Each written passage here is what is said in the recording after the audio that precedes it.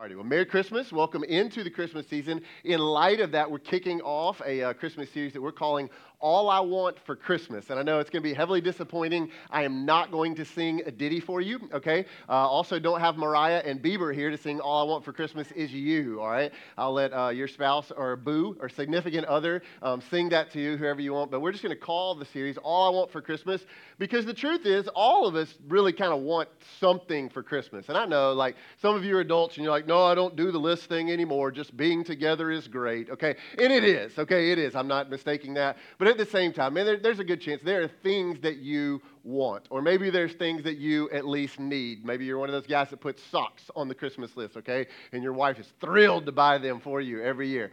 Maybe it's like a new tech gadget or the new phone, like, the iPhone 15 Plus Pro Q, RX, Ultra, LMNOP, right? Okay, they add all the suffixes on there so you can pay a little bit more for them. Or maybe for you, it's like new shotgun, okay, so you can take out Bambi, or it's like a new outfit or a new pair of shoes, whatever that is. We all have some things that we probably want. And so over the next few weeks, here's what I want us to talk about. Not your list, but I want us to talk about some things that I think we all want.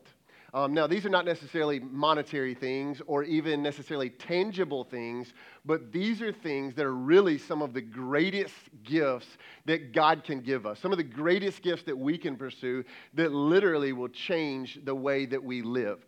And so today, if you have a copy of Scripture, go with me to James chapter 4. If you have a hard or digital copy, I'd love for you to open it up in your lap or wherever you're joining the gathering today, and then we'll put verses on the screen for you to track along with me. As you go to James 4, here's where we're headed today, okay, to kind of go ahead and give you the big heading for today. All I want for Christmas is peace. All I want for Christmas is peace. Now, peace takes on a lot of different forms and fashions, okay? I'm going to let the text guide our conversation today. But the reality is all of us want peace in our life, in our relationships. And so today we're going to use Scripture to let that speak into our lives and then hopefully obediently live that out on the backside. Now, if you've been with us since September, we've been walking through the book of James. And so we've accomplished James chapter 1, 2, and 3. We took a couple of week break. So today we're picking up with chapter 4. And we're going to dive into that to begin to answer this question and talk about this topic of what does it look like to have true peace. Now, James chapter 4, verse 1 starts this way. We're just going to tackle 3 verses today. Okay, 3 verses in 3 hours. It'll be good. James 4, verse 1, what causes fights and quarrels among you? All right, we're going to stop right there. It's why it's going to take 3 hours. A lot of start-stop, okay? What causes fights and quarrels among you? James starts with a really great question. And so I will start with this question to ask you to respond to me. How many of you at some point, maybe recently, maybe not so, how many of you have had a fight or a quarrel, a conflict, a tizzy, whatever you want to call it? Anybody had one of those recently at some point, okay? All right, the rest of you not raising your hand, next week's on liars, okay? Come back week 2. At my house, okay, because I'm a preacher, we don't have fights, all right? We have heated moments of fellowship, okay? Deep, intense moments of loving one another in a different kind of way, all right? No, the reality is all of us experience conflict, right? All of us experience a fight or a quarrel, as James says. And if I were to ask all of you to come up on stage and just recite and talk about the last fight or conflict that you were in, okay, one, you'd never come back to the gathering again, all right? But second, some of you would come up and you'd be like, well, I don't know, I don't really have any, okay? And we're grateful that you're an angel sent from heaven, all right? But the rest of us, conflict happens sometimes. And chances are, if you were to walk up here on stage and you were to recount the last moment of conflict or tension or whatever that is that you want to call it in your life, it would probably start like this, okay? Well, my boss is so overbearing, all right? Or my kids, so ungrateful. My parents, they don't understand anything about my life. My spouse, my wife, my husband, they that. And James starts with a question today. He says, what causes fights and quarrels among you? And for most of us, here's how we would answer James' question. It is what they did. It starts with them. James goes on, though, in verse 1 of chapter 4, and he answers his question with another question, interestingly enough. Look at James chapter 4, verse 1. It says, what causes fights and quarrels among you? And James answers it with kind of like this statement question, don't they come from your desires that battle within you. Now, James asks a question and he answers it with a question, which is a little bit weird. You probably don't do that. Okay, where did James get that? Chances are he got it from his brother. Remember who his brother is? We've been talking about that as we've been walking through the book of James. James' brother was who? Jesus, right, okay, you read some of Jesus' teaching in the New Testament. A lot of times, like, he asked the question, he let the awkward silence sit there, kind of like in small group, and then he goes, well, what about this? And he answered his own question, okay? Side note, can you imagine growing up, right, the brother, like your sibling, is Jesus, okay? Like, if James and Jesus, like little boys tussling in one room, Daddy Joseph walked in, and he just starts wearing out James. He didn't even ask him what happened. He's like, no way Jesus did it, right? No, like, it was you, all right? Mama, probably a lot more like, hey, why don't you just be a lot more like your brother, okay? That was James' life. And so James went, you know what? I'm going to put this on the lowest shelf. That's how Jesus taught. He learned that. And so he says, what causes fights and quarrels among you? And then he answers it, and he says, it's from your desires that battle within you. Now, some translations, maybe yours uses the word, not desires, but uses the word passions. You know what the Greek word there, you know what that translates as? It's the word hedonism. And you go, what is that? Well, hedonism is this. I want to do what I want to do, when I want to do it, with who I want to do it with. And you're not the boss of me, so who are you to try to tell me what I want to do? And I would just say today, culturally, here's how we say that. You do you, boo. And that's the God of the universe right now, church. You put you in the middle, and then we live with this silent expectation. We might not say it, but we just live with this silent expectation that everything will circle around me and my wants and my desires and my preferences. And James says, where does the conflict start? Man, it starts from your passions, your desires that battle within you. You ever thought about this? You know what? I don't know how old you are, but you know what the common denominator is for all of the quarrels and the spats and the tizzies, all of them in your life. Do you know what the common denominator is? You. You've been present for every single one of them. The problem is we have a desire, and we all inside of us have a you don't know who you're talking to part of us. And James keeps going. He says, man, you want to know where the fights and quarrels come from? They come from the battle within you. And then verse 2, he adds this phrase. He says, you desire, but you do not have. Now, catch this. Let's slow this down. James says, the reason that you and I fight, the reason we have conflict and disagreement and all of that is because why? Is because you want something and you don't get it. Right? Like, what if you just stopped and just said that like out loud, like as an adult? Many of you are adulting, like you have big boy jobs, okay? And you just said, you know what? I want something and I don't get it. You just have to go like, how childish does that sound? But yet, man, how truthful is what James says. You see, desire is simply this. You ready? Desire means a selfish pursuit of satisfaction. That's what desire is. It's a selfish pursuit of satisfaction. The reason we fight is because we want something, but we don't get it. And the moment that I share this, like even already, it's just so comfortable in here. All right, if you're online, it's just a warm, fuzzy feeling in the room already. All right, I can see the defense raising up. Just some of your faces, you're like, all right, I already don't like this preacher. All right, we should have never come to this church, right? All right, and you go, whoa, preacher. No, you don't know my situation. All right, you've never been in my marriage. You don't know my household or my workplace. No, it's not that I just want something. It's my right. No, I just want justice. Right. Can you just be honest today? All right, that's really just like some cover-up verbiage that we like to use. I mean, we could change it. We could say like, no, you wanted something that you thought you deserved and you didn't get it.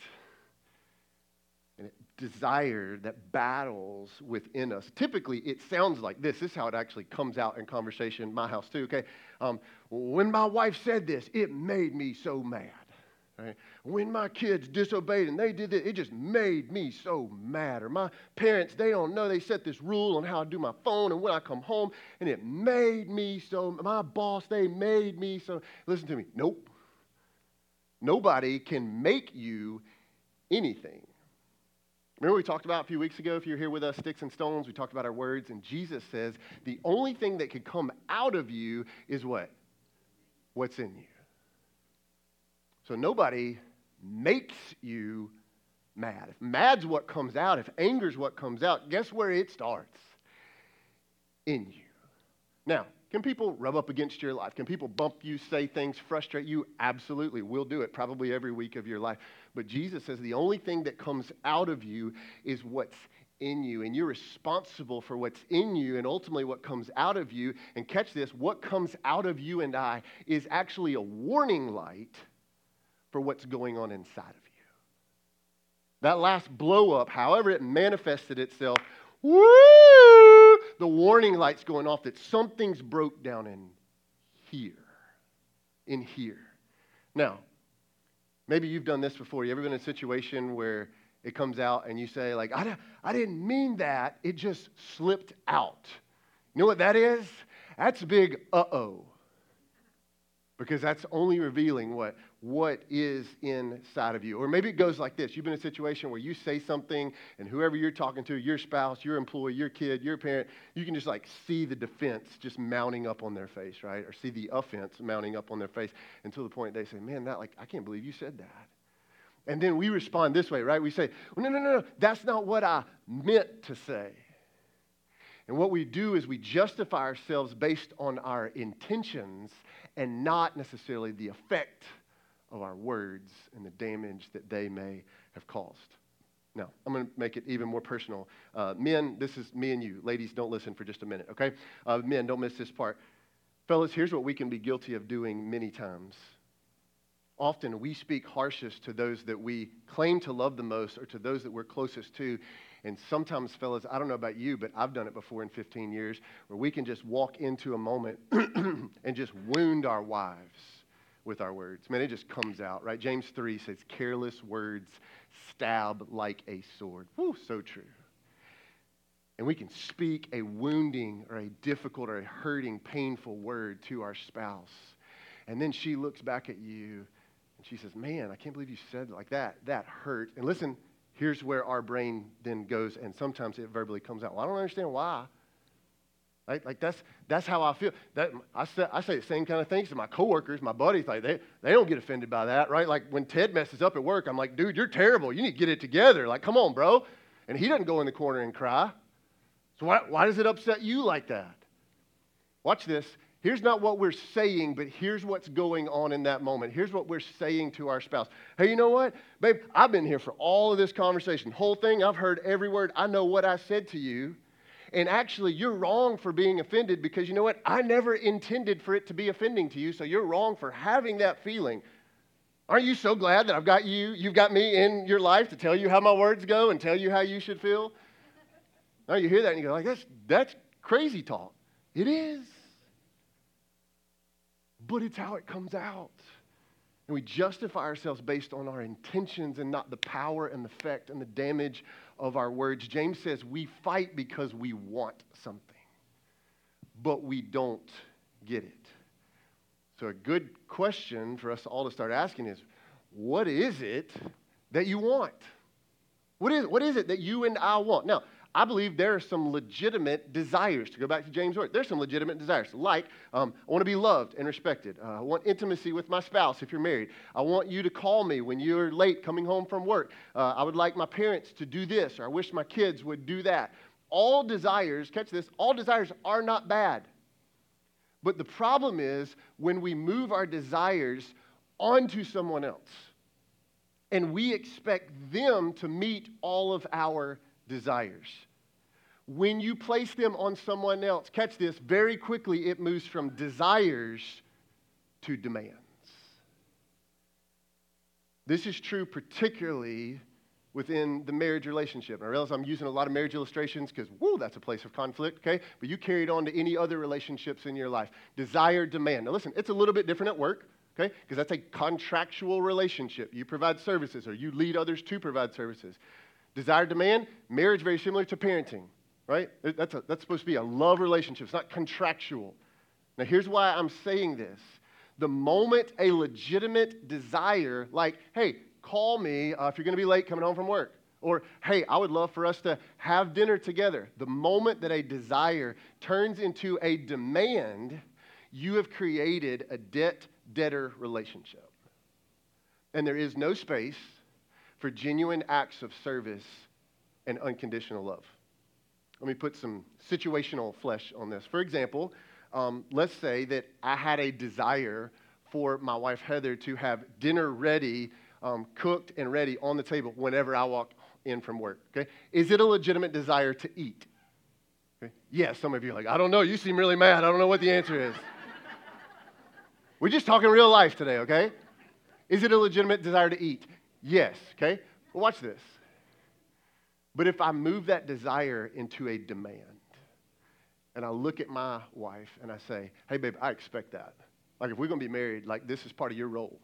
You get the food and we have it on the table when I come. It's 4 days a week. Watch this. When I walk in and she's made some of that fine-smelling pot roast and veggies and it's on the table, watch this. How much room is there? If it's a demand, how much room is there for selfless acts of service from her part or an unconditional response of love on my part? Zero. None. Because you know what? In a debt-debtor relationship, when it's a demand, you know what? The other person, you know what they can reach? They can only reach par. That's it. That's the highest they get.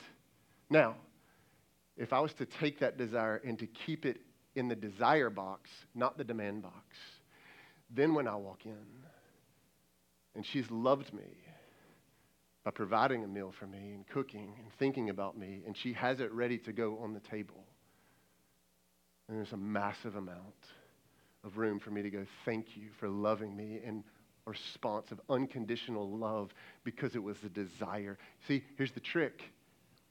In a good, healthy relationship, and we're maybe not all there, but we're working that way. In a good, healthy relationship, people share their desires with one another that the other person can meet. People who love one another make it a priority to meet the other person's desires. Or it sounds like this: hey, it brings me great joy to bring you great joy. That's true in a marriage. It's true in a parent-child relationship. There's truth in that in a friendship. But here's more often what happens. Here's why it's broken. You ready? James chapter 4, verse 2, add this phrase: you desire, but you do not have, so you kill. Now, I'm reading NIV. Some translations use the word murder. And you're like, whoa, that went off the deep end fast. A little dramatic, James. But I believe James is saying this because who did he learn from? He learned from his brother, who was Jesus. And Jesus talked about in the Sermon on the Mount in Matthew chapter 5, Jesus says this, Matthew chapter 5, verse 21. He says, you've heard that it was said to people long ago, you shall not murder, and anyone who murders will be subject to judgment. Verse 22, watch this. But I tell you that anyone who is angry with a brother or sister will be subject to judgment. Again, anyone who says to a brother or sister, raka, is answerable to the court. Final phrase. And anyone who says, you fool, will be in danger of the fire of hell. I'm just reading what the word says, okay? It's not Bryant's thoughts. These are Jesus' words. Jesus says, if you fool comes out of your mouth, it's like killing someone. Ever called anybody worse than you fool? Okay? I think that's like the PG church version right there, all right? James says, the problem is not what people have done, but it's the desires that battle within you and then come out of you. We just want everything to be our way and work around us. And James says that's the root of where the conflict starts. He finishes verse 2. Here's what he says in the rest of verse 2. He says, you desire, but you do not have, so you kill. You covet, but you cannot get what you want, so you quarrel and fight. You do not have because you do not ask God. You see, the problem is not just that it starts in you and me, and then that we don't get what we want, so we murder and we kill with our eyes, with our words, but it's that you and I can't solve the problem.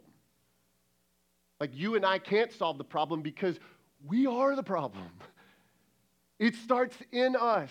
And that's why some of you have been trying to bang your head against the wall, trying to fix the conflict in a relationship for weeks or months or years. It can't come out of us. We need something greater than us, is what James is saying, to fix the problem. And he points us in that direction with the final sentence of verse 2. We just read it. He says, you do not have because you do not ask who? You do not ask God. James says, part of the solution, a great starting place towards the peace, towards the reconciliation, is prayer. It's the invitation of God to know Him. So I would just ask you and me today in our real life world, are you praying about it? In the midst of the conflict, the tension, the tizzy, the disunity, have you prayed about it? And I know the church answer is oh yeah, we're praying about it. No, really. I'm talking about seriously, have you really? Because James says, you do not have because you do not ask God. All right? And typically, it's like this, right? You're in a fight, and in the midst of the fight with your spouse or your kids or your parents, man, it just escalate, volume, temperature, intensity, everything. I can't believe you this, and you that, and you always, and you never, right? And then we slam the door, and we walk off down the hall, and just to let them know we're still a little mad, we make those noises okay? Ladies, it doesn't quite sound like that, a little couple of keys up, all right? But we make those noises, all right? And then you walk in another room, and you go, what? And it hits you, and you're oh yeah, I remember the preacher said, I'm supposed to pray about this. Dear God, would you just help my spouse, and would you just fix my parents, right? Listen to me. I'm not God, but God has to be going, are you serious? For real? I just heard how you fought in the next room. I heard every word. I was actually there for all of it. And this is how you come to me? What if we brought the same intensity with which we fought with, and we prayed with that same intensity to a holy and a sovereign and a reconciling God? He goes, it's not too big for me. I created this whole thing. I knit you together. I knit them together.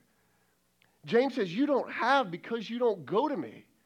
You don't ask God. Sometimes we don't ask God because, raise my hand on this one, we think we got it under control. I've lived through it before. I know how it goes.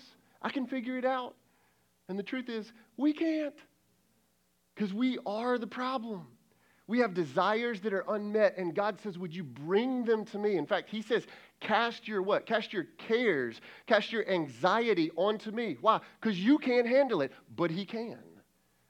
And in prayer, it's this beautiful surrendering. That's what prayer is. It's not, God, will you do this thing that I'm saying? But in the act of prayer, it's a releasing from my temporary, broke down, disunified self to go, God, I'm trying to fix them. That's not how it's going to work. So, God, I release that to you for you to work. Do you know what the 4 commands regarding prayer in the 4 Gospels, Matthew, Mark, Luke, John, do you know what they really are? You just summarize them.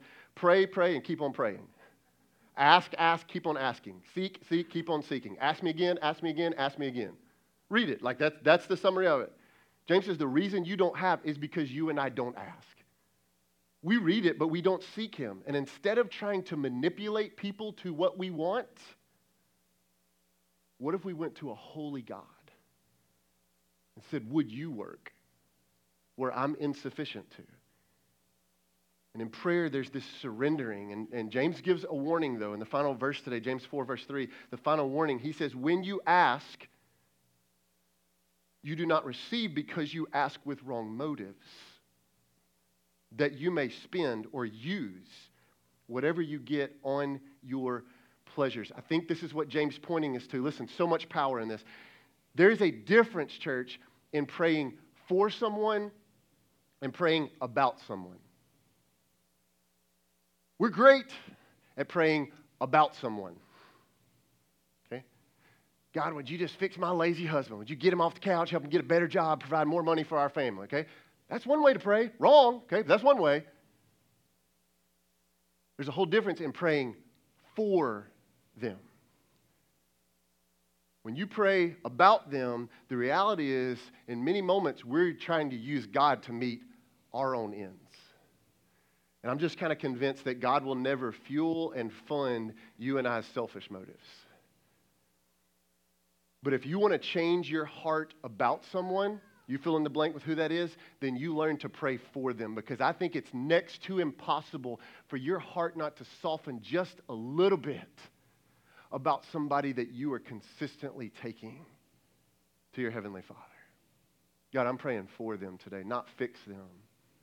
But God, would your presence be real in their life?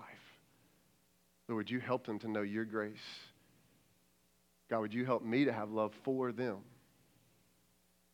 And the whole game begins to change. See, a legitimate place to start is by literally saying, God, this is what I want.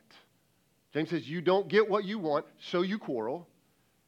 So what if you, I know this sounds crazy talk, but like, what if you voiced to God, if he's your Heavenly Father, God, this is what I want. Like literally, like if you said it out loud. Maybe it's in your closet or at your breakfast table and everybody else is gone, or it's in your car and you and Jesus just worshiping and spending time together. God, this is what I want. You put it into words. You say it out loud, because hear me, if you're a follower of Jesus, then Scripture says, who's the gift to you? The Holy Spirit, who does what? Who corrects you, who directs you, who instructs you, who encourages you. And so if you say it out loud, God, this is what I want, right? You may get a response from the Holy Spirit in your life, who is your comforter and is your guide, and he may go, nope, that ain't it. That's selfish. And you go, it was me. And he may go, yeah, it was you. But sometimes it may be a legitimate desire, and you share it with him. And listen to me, sometimes he may not meet it like you want. And the million-dollar question is, why not? Isn't he a holy God? Doesn't he love me? And I would just have to answer that really difficult question by saying, I don't know. But I do know that he created all things from nothing, and he's been sustaining it now every moment, every second. He created you from cells.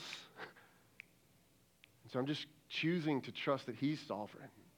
And whatever the situation, the conflict, the tension of your life, I'm pretty sure he can handle it. It's not too big.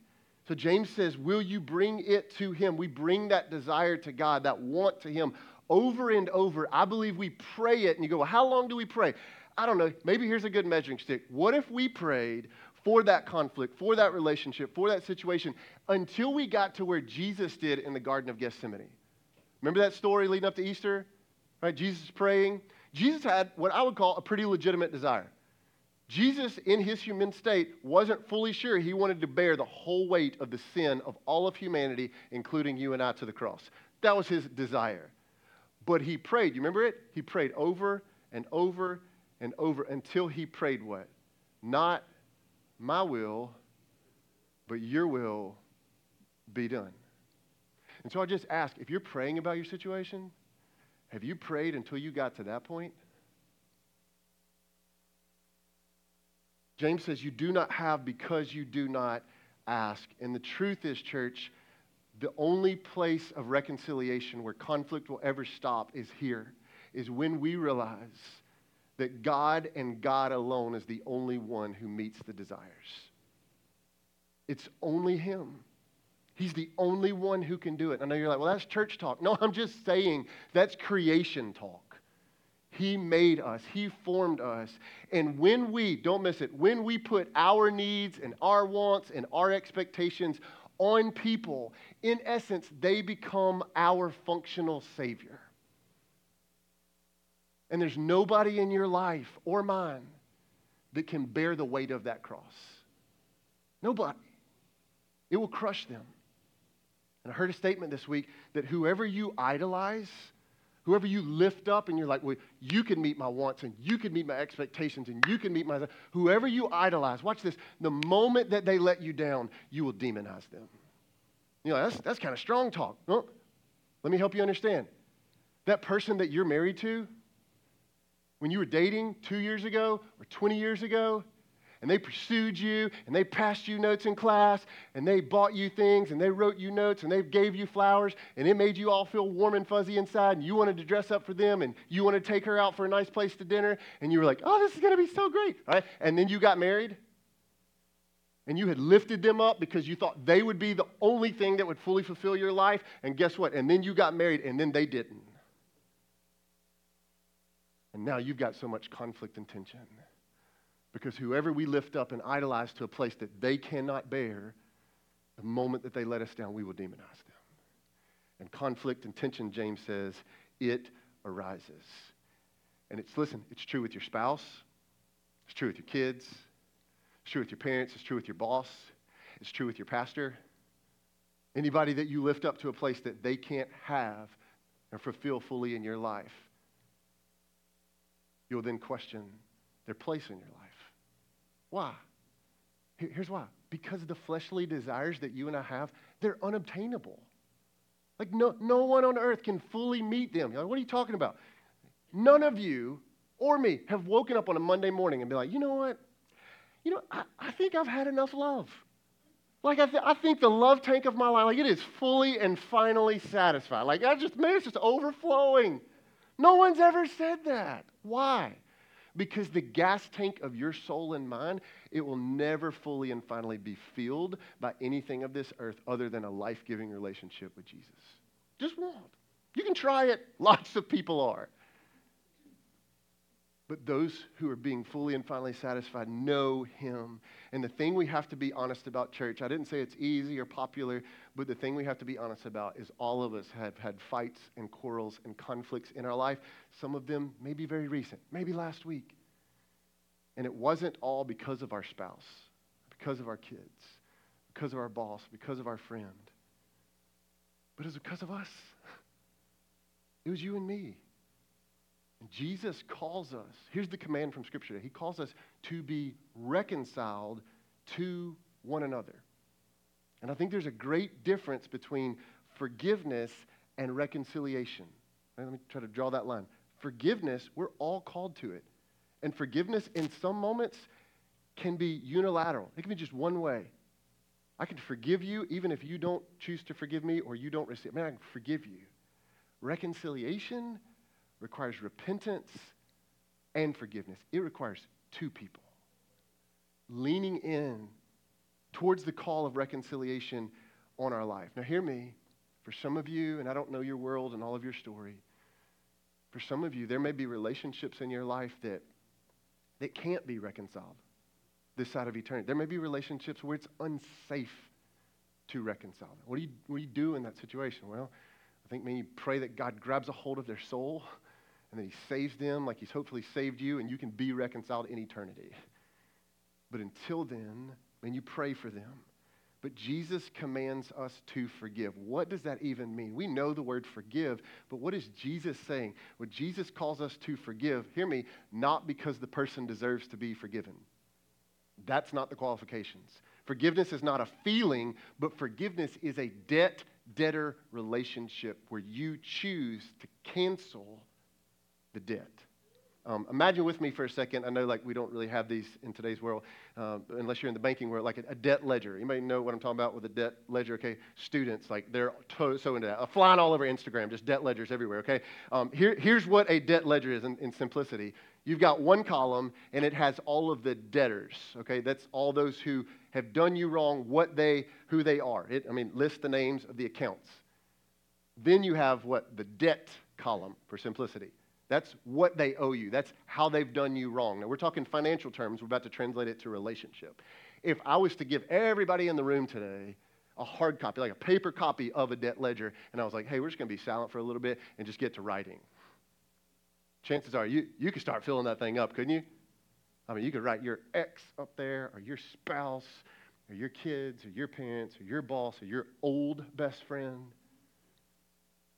And then I bet over in that debt column, you could probably list, maybe 2 or 3 or 27 different things that they owe you, where they did you wrong, and they this, and they said that, and it's been there. And here's the question.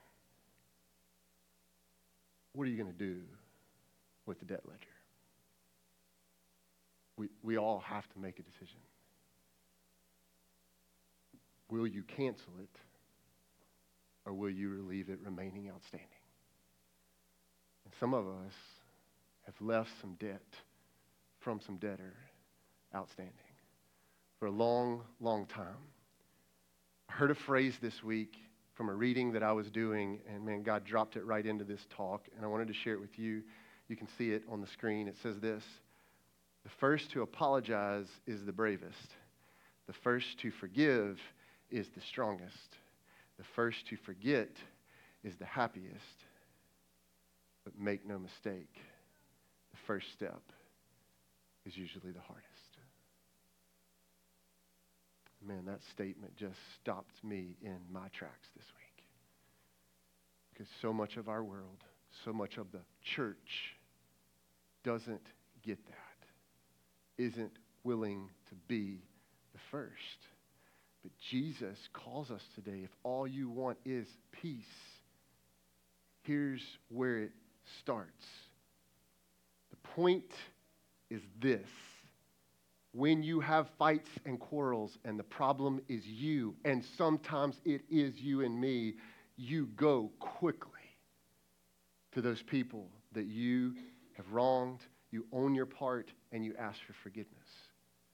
And then when the table is flipped, because it does get flipped, and when you have conflict where somebody's done wrong to you, you have to choose to forgive those people. Why? That sounds hard. Why? But they this. Listen to me. If for no other reason in the universe, it's because Jesus has chosen to cancel your debt.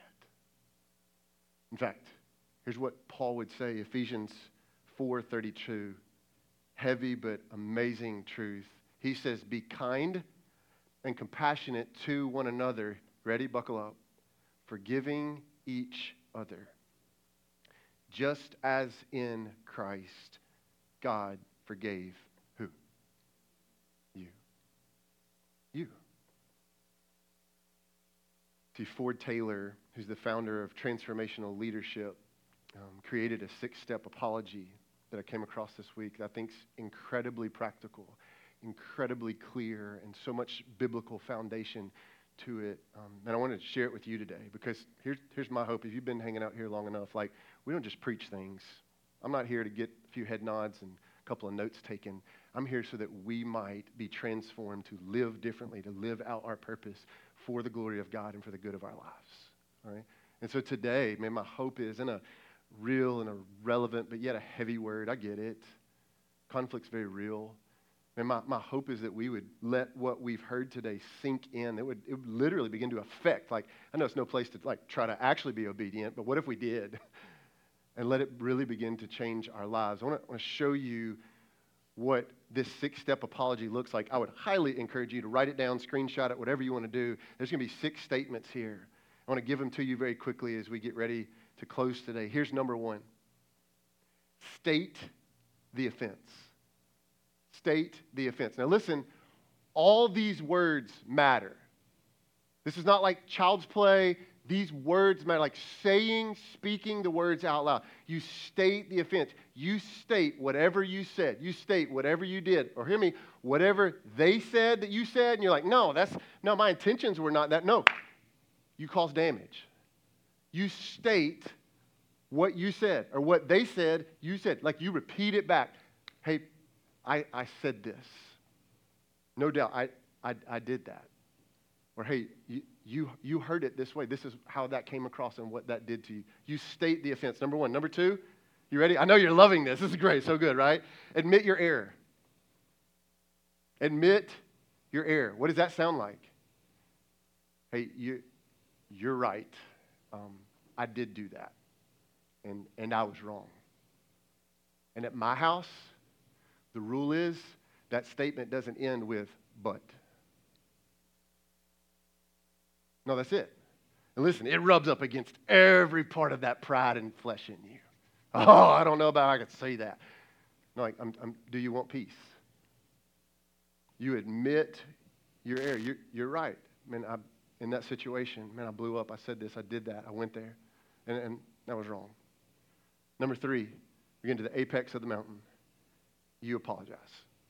You literally say the words, I'm sorry. I apologize.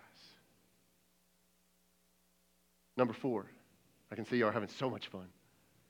Seek forgiveness. You seek forgiveness. Listen to me. The last 3, Highly important. Seek forgiveness, which means that you look at the one that you offended and you ask the question, will you forgive me? Or maybe it needs to sound like this, when you can, will you forgive me? In my house, we're still figuring a lot out. But when we have our little heated moments of fellowship, here's how we work towards reconciliation. Whoever the offender was, they say that question. They speak that question. I was wrong for this. State that. Disrespect, disunity, saying that, doing that thing. And then we ask the question, will you forgive me? And then we wait on an answer. And sometimes that may be 2 seconds. Sometimes that may be 2 hours. And when the other person says, I forgive you, reconciliation can begin. So you seek forgiveness. All right, and listen, step 5 and step 6, you're really not going to like them, but this is next level. If we're really pursuing peace, this is it. You ready? You grant accountability, which means you say, I give you permission to hold me accountable not to behave this way anymore. Which means you better check your ego at the door. Because when you look at your spouse or you look at your parents and you say, hey, listen, I did that. That was wrong. I'm asking, will you forgive me? And listen, like I see the damage that caused. I don't want to do that anymore. Listen, I'm prone to wonder. I'm prone to still get back in my flesh. So I'm asking, will you help me? And in my marriage, sometimes that's meant, hey, when I go there again, when my mouth starts running that way again, baby, would you just put your hand on my arm? And I'll know what it means. Because I'll know that when I was in my right mind, I told you that when I'm not in my right mind, that you help hold me accountable. So you grant accountability. And number 6, you ready? This is awesome. You ask if there is more. Like you say, is there anything else that I've done that I need to apologize for? And I realize, listen, if there's any flesh in you at this moment, it's like, why don't you just be a doormat? Like, why don't we just go back and talk about the last 35 years of all that I've done wrong? And I would just say to you, how bad do you want peace? Do you want 73% of it? Or do you want 100%? And my desire is that I would walk away from those conversations of those relationships where there might be tension and there might be conflict in my life, and I would walk away pursuing 100% clean slate, clean peace, so that we can be reconciled and we can start all over together again. But listen to me, going first many times is the hardest. You know what causes fights and quarrels among you and me and God? You know what it is? We just want to be the Lord and the King of our own life. It's way back to where we started today, right? It's those desires, it's that hedonism, it's the you don't know who you're talking to that's inside of all of us, and we all have it, and we've proven it over and over and over. And church, the truth is today, if Jesus was to keep a debt ledger of our lives towards him, I don't know about you, but mine would probably go on for quite a while. And the truth is that Jesus, just like you and I, Jesus had a choice to make on what would he do with the debt ledger. Would he leave it outstanding? Or would he step in where God says something has to pay for the debt? So I willingly take on, as God, I take on flesh, Merry Christmas, and I come into humanity to give my life on a cross so that the debt might be paid in full. That's your story if you're in Christ. Hello. Good news today. And now the response is those who've received that grace and that forgiveness, may it now flow through my life and yours to those around us. Thanks for joining us online today. As we gather, we sing songs of worship, we center ourselves on the truth of God's Word, we encourage one another through community, and we do it all so that we might be changed to live more like Jesus. Through our time today, we pray God showed you what it means for you to follow Jesus with your life and to live as the church in the world. We are available and ready to pray for you and encourage you as you discover and grow in your faith.